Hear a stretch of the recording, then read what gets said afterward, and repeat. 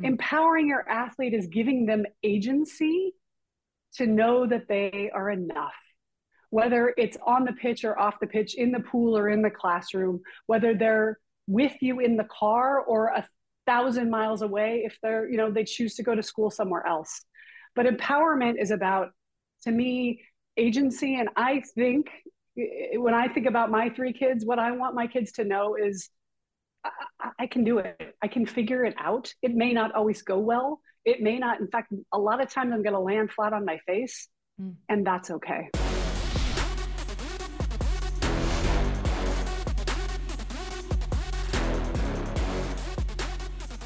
Hey guys, Hannah Donnelly here for another episode of On Her Mark, a podcast where we sit down with female athletes, fitness professionals, and women in sports to learn their stories and their why, all in an effort to find inspiration and celebrate those blazing trails for the next generation.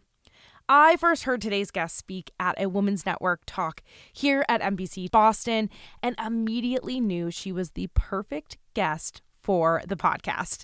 Kirsten Jones is a nationally recognized performance coach, former Division I athlete, mom of three, podcast host, and new author of Raising Empowered Athletes, a youth sports guide for raising happy, brave, and resilient kids.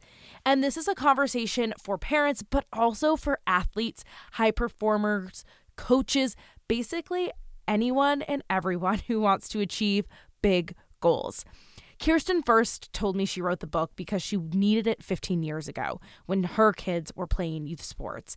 And honestly, I don't have kids, but as a former Division I athlete myself, this conversation was so interesting and so relevant. I think it's something that we are all aware of, the changing landscape of youth sports, and we don't know how to navigate. What does it look like? We know what we maybe don't want to do, but in today's society, how do you not do that? So today we first talk about what an empowered athlete is. Kirsten defines that, and she talks about why raising kids and athletes to have agency and resiliency in sports translates directly to everything else they want to do in life. We talk about why specializing in sports at young ages is actually not the path to most success. Of course, there are the Tiger Woods and the Steph Currys of the world, but generally, playing more sports will be more beneficial. Also talk about coaching, how great coaches are essential for learning and longevity in sport. And we tackle the conversation of the meddling parent. We all know the one, the parent yelling at the refs, complaining to the coach about playing time. And Kirsten answers the question, is there ever a reason for a parent to interject? And for the adult high achievers, we learn about the non-negotiables for success. What must you do to achieve success in any field? And so much more. You guys, this conversation is packed with great tips, interesting conversation. I truly enjoyed it, and I really loved listening to it back as I was editing it. I would also be remiss if I didn't share the small world connection we made just before recording. As some of you know, I am a proud Colgate University alum, and Kirsten, I learned, is also part of the Colgate community. Her son is currently playing hoops there, and so if it wasn't already cool enough that Kirsten and I both played volleyball, we now have this Colgate connection too, which I just love. All right, let's get into it. Please welcome Kirsten Jones to the On Her Mark podcast. Kirsten, you are back now from a busy fall on your book tour. What was it like to connect with these parents and athletes in real life after they get to read your words of wisdom? It was, thank you so much for having me on. This was so fun this is what's been happening throughout the process, which is I've traveled all over the United States, and everywhere I go, there's some small world connection, which is so cool, whether it was through my own sports or through working at Nike or through raising an athlete or through, competing and all of that. So it's been amazing to talk to parents, and I'm kind of getting two, if you bucket it at a high level, two responses. And one is from parents my age. I'm now in my 50s, so I'm on the end of my parenting journey, which is where was this book 15 years ago? Mm-hmm. And then from the parents who are on the front end of it, who are like, really? Like, I'm only supposed to say, I love to watch you play. And I don't need to get caught up in the, he's 5 and we have to pick one sport and we have to specialize. So I really hope that this book becomes something for, like a toolbox for parents who are, again, I think trying to figure out the best way to approach it in a way that makes sense for them and for their kid. So many things to kind of tap into from that right there. But raising an empowered athlete, you talk about being 5 years old, parents not knowing where to start. But before we even get to what the landscape of youth sports looks like today, because I would venture to guess it looks very different today than it did when you were growing up, than it did 10 years ago, all of that, right? But what is an empowered athlete? So I think the best way to explain that is we've lived all over the world actually, but in when I got to raising kids, my kids were 12, 8, and 5 when we moved to LA. And my middle one, I got to a corner in LA. I needed to get him to the school. There was so much traffic. I couldn't reach the school in time and needed to get my daughter to a different school. And I was panicking. I was having one of those parenting moments of like, I'm not going to be able to do this in my mind. And I was like, okay, I'm just going to have to turn around. I'm going to go park my car. And I feel my then 9-year-old, tap me on the shoulder and say, Mom, I got this. And he jumped out of the car and he ran to the curb. And by the time I pulled up to the corner, having never been to LA, telling him like the school's that way, son, he walked up to a guy and said, hey, I'm going to that school. Can I walk with you? Mm-hmm. Empowering your athlete is giving them agency to know that they are enough, whether it's on the pitch or off the pitch, in the pool or in the classroom, whether they're with you in the car or 1,000 miles away if they choose to go to school somewhere else. But empowerment is about, to me, agency. And I think when I think about my 3 kids, what I want my kids to know is I can do it. I can figure it out. It may not always go well. It may not. In fact, a lot of times I'm going to land flat on my face, and that's okay. And it's how do I get up from landing on my face without mom and dad pulling me, showing me this is how you do it, right? And that brings me to the youth sports landscape, because teaching a kid agency. Obviously, a 5-year-old might not know exactly how to get out of the car and find the school, but you got to give them the tools in the environments to learn that. So what does the youth sports landscape look like right now? And why is it so challenging for parents to navigate?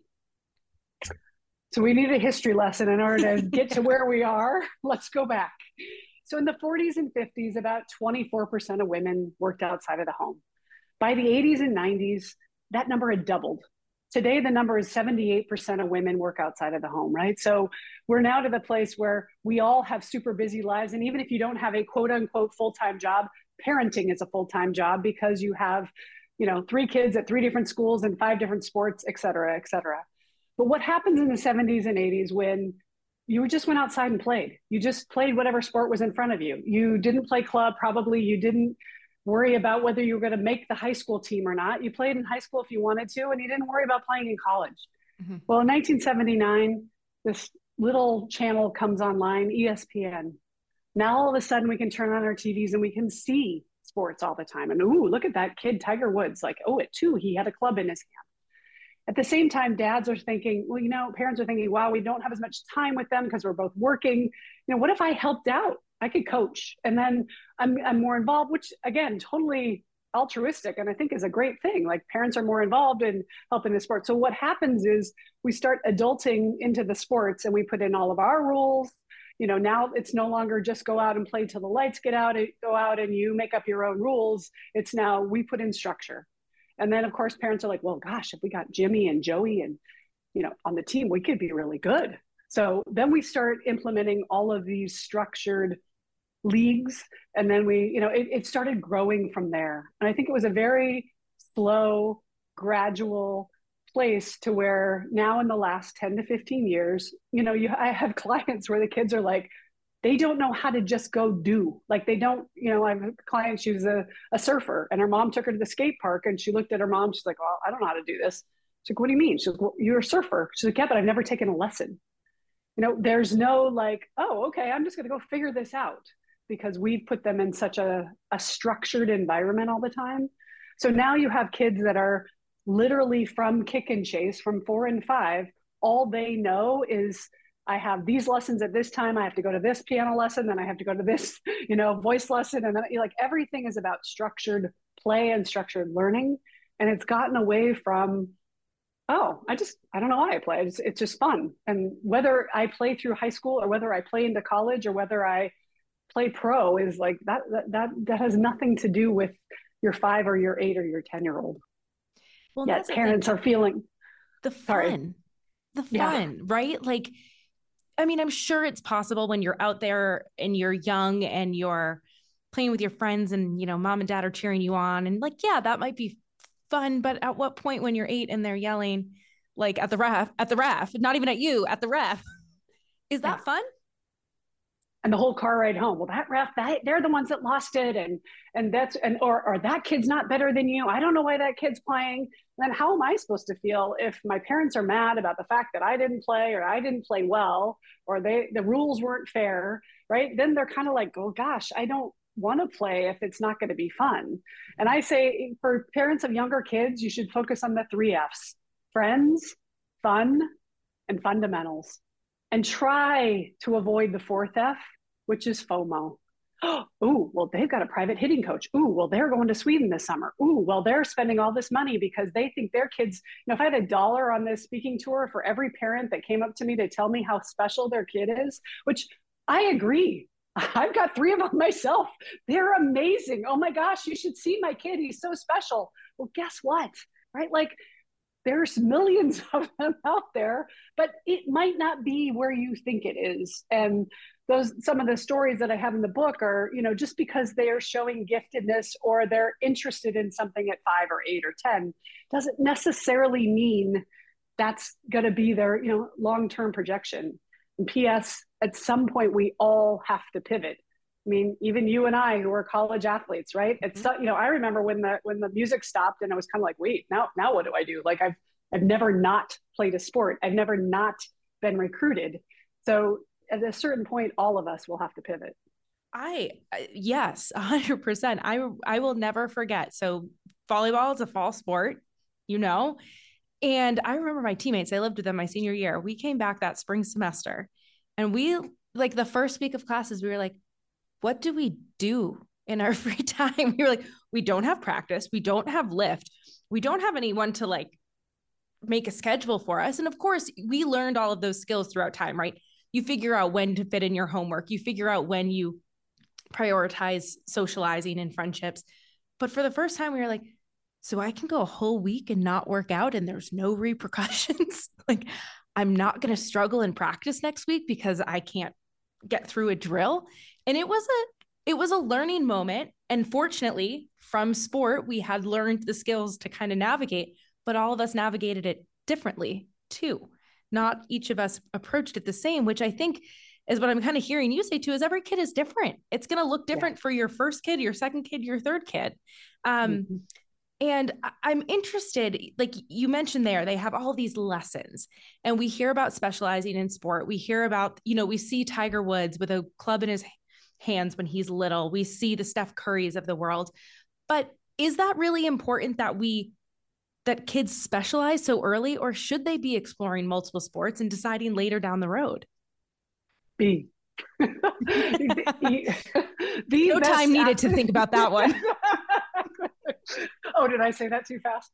The best athletes we know play multiple sports. You're less overwhelmed, less burnout, less overwhelmed, you're less, less injury. You have all these, you're excited about it. I mean, I remember because I played a different sport in every season, I always got excited for the next, basketball's here. Oh, I haven't played basketball in 3 months, right?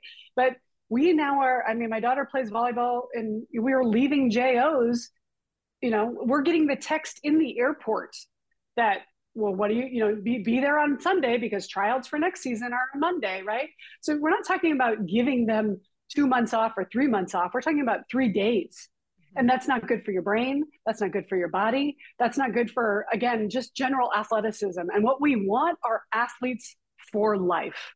Because what we know is those who are not competing, but who are physically active at 23, then set the stage for what they're going, the habits that they're going to have for the next 60, 70, 80 years. So 70% of kids are dropping out of sport altogether by age 13. So and again, it's not about the trophy. It's about the physical. It's about stress, chronic stress and anxiety and overwhelm and coping skills. Like I was just having this discussion with a trainer, was like, what, my daughter isn't going to play volleyball in college. She's decided she's done. But I love that she now knows how to walk into a weight room and isn't intimidated by it. She's like, oh, I can work out. Oh, I know exactly, because she played volleyball for the last 5 years. And parents, the mom asked me yesterday, well, why is she playing club this season if she's not playing in college? I go, it's this really weird thing. It's like fun. It's supposed to just be fun, right? She likes it, right? And it is. It's like, that's almost a strange answer. Like, oh, well, she's not doing it because she wants to go to the next level.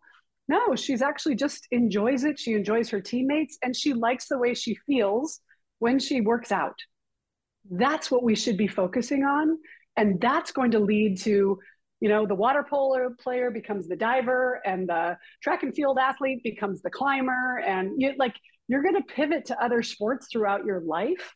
And that's the goal, is staying active and growing and developing and trying new things, having agency over what your future is.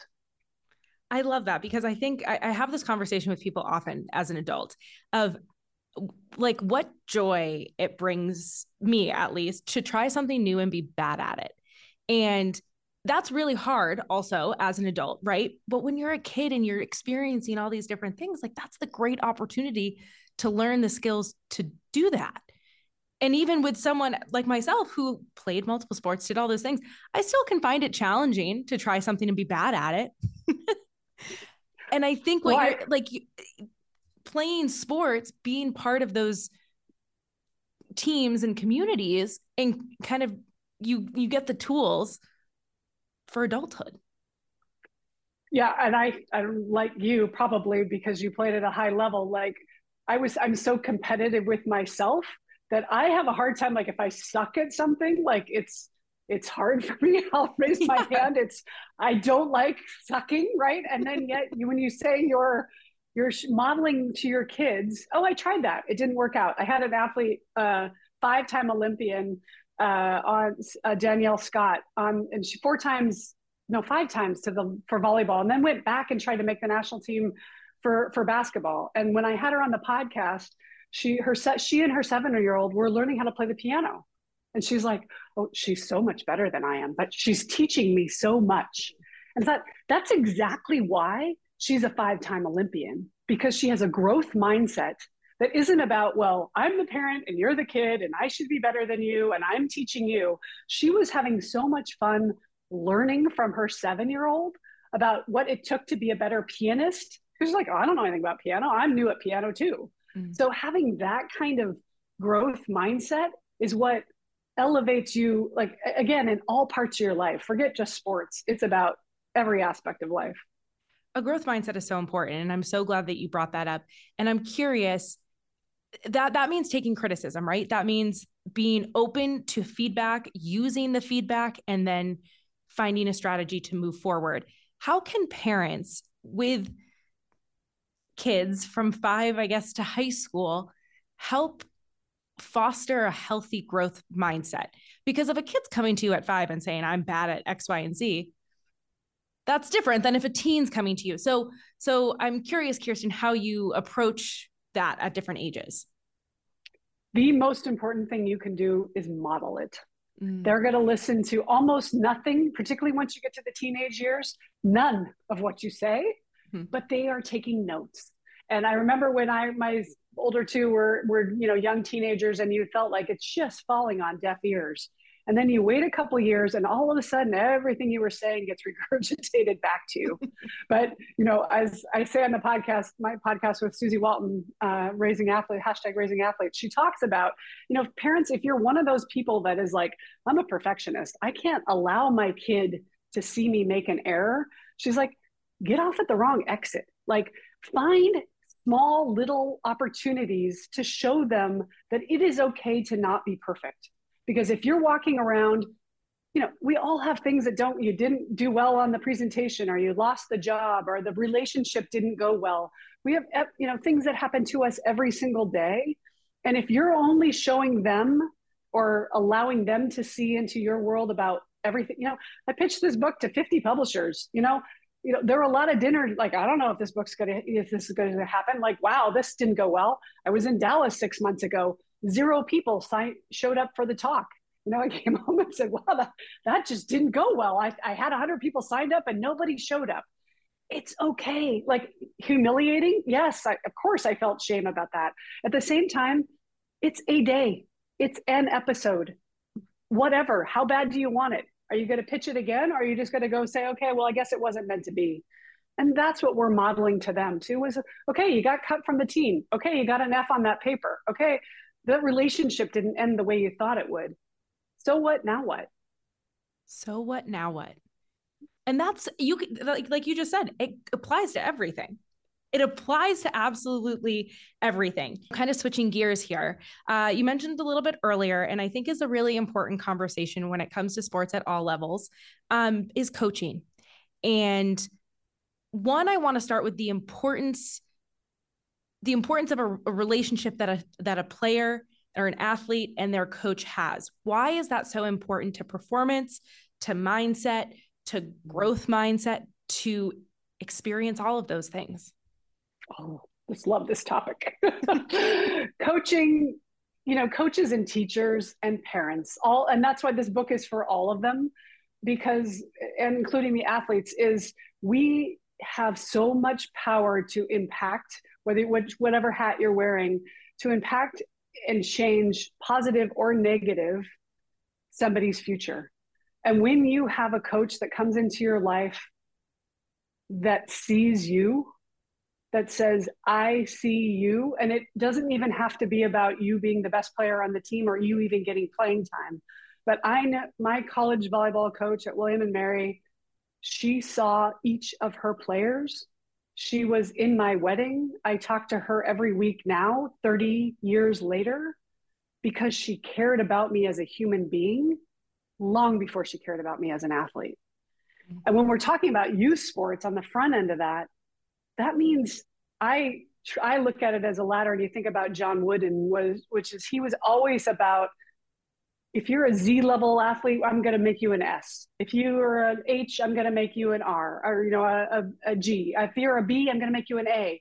And I think a lot of coaching now is so extrinsically driven, i.e., it's about the trophy. It's about the ranking. It's about how many kids go pro. It's about how many kids go D1. But I think it should be about how many kids signed up next year, the following year. That's the sign of a great youth sports coach. Mm-hmm. And I've had episodes with all of my kids where they didn't sign up, but my middle son never had such a horrific experience with a coach. He never kicked a soccer ball again. And that was a kid who had played for 8 years, who loved it. But because of how that coach made him feel, he said, never again will I ever play that sport. And that's the part that scares me so bad. And I see parents, come to me to say, what do we do when we're in this, kind of disempowering situation? And on the coaching side, I read the other day, I don't know if this is factual, but like 30% of club and high school coaches have had any coaching themselves. Just because you were a great player, and then they hand you the whistle and say, okay, yeah, now go deal with 15 sets of parents and 15 kids. All right, good luck. Motivate them. I mean, maybe the X's and O's, but also to understand what's going on off the court, and motivation and teamwork and developing them as leaders, developing them as people. Like, it's a complicated, puzzle to fix and to work with. It's not as easy as saying, okay, I played D1, I can coach a team. Erin Matson was on the podcast a week ago, and it was interesting to hear her perspective of just, what I learned in the past year about the behind the scenes. Of course, they had great success and she had a great support system to guide her there. But hearing that, it was like, making that transition is not as seamless. It takes a lot of effort. And so you talk there about your son coming to you saying, I don't want to play soccer anymore. How does a parent know when, maybe this isn't the right way to say it, when their kid's serious about it? Like, because there's so many factors. There's so many external factors. We know that girls drop out at a higher rate than boys do. How do we know that it's like truly in their heart that they want to stop, or if it's something else? That particular situation, I watched his confidence erode throughout the season, and I got to driving him to that last tournament where he was in the fetal position crying because that coach was making him feel so awful and so unvalued that I felt like a horrible parent. Who am I?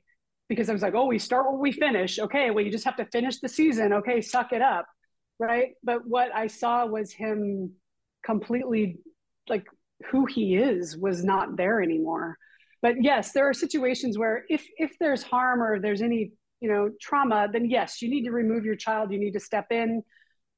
If it's just, and I get that question a lot, like, well, they like video games, they'd rather be doing that, or they like boys and they don't want to be, so it is hard to gauge, and there isn't a one size fits all. But I do say, instead of having one 90-minute conversation with your kid, have 91-minute conversation. Wow, you really like soccer at the beginning of the season. What's going on? Oh, okay, well, this is happening. Well, I'm not getting reps in practice. Well, you're helping them problem solve in real time. And here's the biggest thing you can do is ask questions, not give our opinion. And that's hard, right? Because we think, well, I've been there. Oh, I know exactly what you've been through. Here, let me tell you what's going to happen. But as much as you can, don't sympathize, empathize. And empathize requires asking open-ended questions, not yes or no, but tell me how you feel when. Tell me what you're thinking in this situation. Let me know. Tell me about the landscape. And I know sometimes there's kids that will talk your ear off, and there's others that, it's really hard getting them to articulate what they're thinking. But as my best advice would be, sometimes we put the words, or we think we know what the answer is. So we tell them what they think, and it may not be the case. So that makes me think that there's a lot of parents that are kind of meddling with coaches too, right? If they see something and their kid's like, doesn't really bother me, or like, I kind of know why they made that decision. But a parent's perspective, right? If they're not asking the questions, if they're not empathizing, then there might be a little bit of the disconnect. So is there ever an appropriate time for a parent to meddle with an athlete-coach relationship? There's $1 million question. Okay, first let me respond to, so I have had multiple times where the parent calls and say, here's the dead giveaway. We aren't getting a lot of playing time. Like, well, my daughter isn't getting playing time, and it's really upsetting. So first they conflate their ego with their child's ego, and it's because, and I get it, right? That's our most important asset. We want to make sure they're happy. But it's happened more than once where the parent will call, be very irate about the playing time, and I'll get the kid on the phone, and you'll be like, so what's going on? What do you mean? Well, so are you having a good year? Oh yeah, great. So are you getting much playing time? No, but Sally and Julie and Susie are all better than I am. So I get it. I'm happy to be part of the team. So the parent is experiencing one situation, and the kid gets it. Like, they're smart. They're like, she works harder than I do. She's better talented than I am. And then you say, are there things you could do to improve? Oh, for sure. Okay, you want to talk about those? Yeah, let's do that. But to your point about, or question about meddling, no, this is about empowering, right? So giving them the tools to say, just like your teacher, and the inspiration for my book, The Gift of Failure, Jess Leahy talked about, Don't just assume that because they forgot the trumpet, you're going to run to school and give them the trumpet. And then you're going to go and you're going to talk to the teacher and you're going to move to a different classroom and stop fixing. If they want to see work, yes, give them support, give them tools, ask them good questions around how you can help them. But we are doing so much more snowplow, helicopter, drone, pick your metaphor, parenting, that they're not getting the benefit of learning the lesson by it not going well and trying to figure it out on their own. Well, I think about that in like terms of like the workplace, right? Like mom and dad aren't going to come into your boss and be like, hey, I think that Sally really needs a raise. Like, no, you have to advocate for yourself. And this seems like a really great way of asking questions and getting those tools to do so, which leads me to not only are you you coach these parents in sport, you coach athletes, you also coach a peak performance coach, and you coach people in their careers and to just be high performers. So I'm curious what your non-negotiables for success are in general. Just across any of those spectrums. Yeah. I think we touched on it, in the middle, which is being curious and willing to. Actually, I was listening to a great podcast today about stoicism, and stoics. It's not about being the best. It's about asking better questions. We are such focused on the outcome. It's progress over perfection, and we're so all worried about: did I get the trophy? Did I get into the best school? Did I get the best job? But yet, if you could literally be focused on what can I learn in this moment and use that as the wayfinding to help you get to where you're meant to be. So the tools that I like to help people with are all around mindset, which are what are the stories you're telling yourself? Well, I'll never get that job. Well, I'll never get on that team. Well, I'll never get into that school. Or are you saying, gosh, if I could learn this skill set, it might put me on a different path that I'm on today, and that might be fun. I love that. I think that's so important. And asking questions is something that we can get bogged down in, right? Like we can get bogged down in the day-to-day of life and not really spend time doing that. So that's really important. And then curious, as we look at youth sports, we look at, almost kind of the tail end of that, of going to college to play a sport. How has NIL impacted youth sports? Oh, it's such an interesting conversation, right? I don't think we yet know exactly how, because we're still in the middle of it.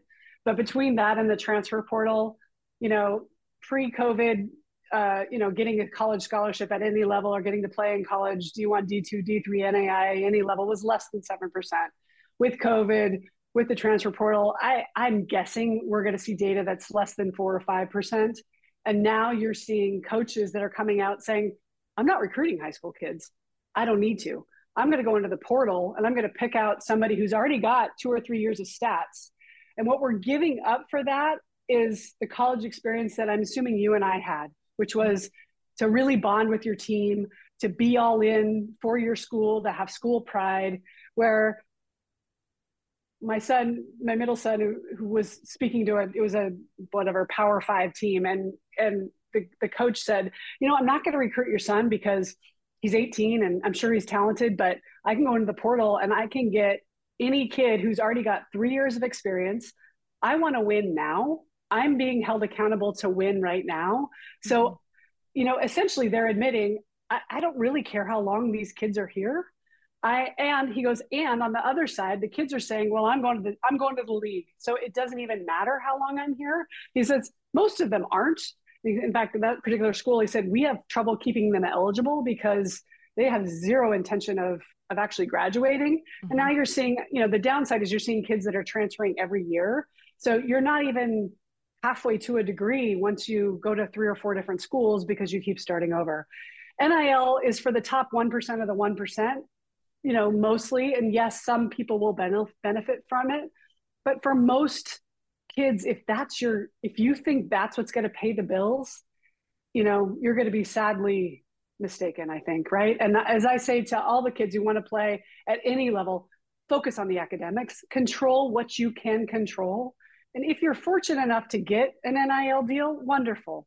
But don't use that as the reason to, I don't need to focus on my grades. I don't need to focus on, I'm going to be so good that I don't need to worry about how it's going to come to me. It just will, maybe if you're LeBron's son, but for most of us, it's not going to come to you that way. I love, the first time that I heard you speak, I remember that you said something along the lines of, when you transferred, it was, if I'm not playing this sport, will I be happy there? Was that along the lines of something? I think you need to take the broken leg test, which is wherever you decide to go. And what happens is you like the coach, and you're like, the coach loves me. And I have a client right now. She went for the coach. She got to Texas and the coach left before she even got there. And she's like, I'm away from home. I don't know anybody. The assistant coach doesn't like me because they didn't recruit, so there is no perfect process and you can't really predict the future. But what you can do is say, hey, does this check all the boxes that I think that matter to me, that I want to get a degree from this place, that I like the environment, that I wanted to be in a small town or a big town, or what are the factors that are going to make me happy regardless of whether I'm getting playing time or not? It's so important. It's so important. Final question for you. Do you have a mantra that you lean on? I ask everyone. Oh, I love that question. Yes. Everything is always working out for me.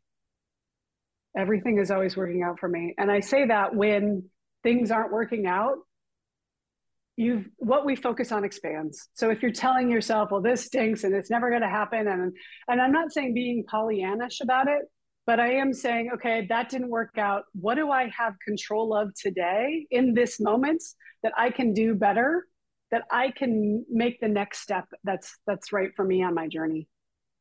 I love that. That's like the growth mindset. If there was a mantra for a growth mindset, that is it. Kirsten, thank you so much for taking the time today. And we will link all of your book, your website, everything in the show notes. Thank you so much for having me. This is wonderful.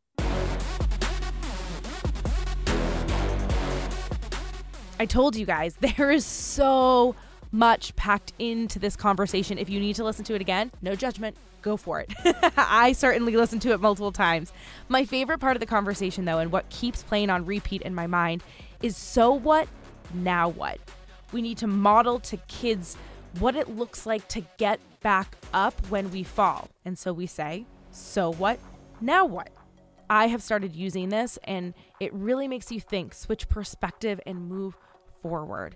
Kirsten is amazing. You can get her book, Raising Empowered Athletes, now wherever you get books. And if you are interested in chatting with Kirsten in a one-on-one capacity, you can learn more on her website, KirstenJonesInc.com. And remember, stay locked in on all things On Her Mark on social by following MBCS Boston. And I'm over at _Hannah.Donnelly. And if you're loving these conversations, please subscribe to the podcast, rate, review, share it with a friend, post about it on social. Show us some love. It really helps to continue bringing you conversations like this, which we are loving. All right, that does it for me today. I'll catch you guys next time.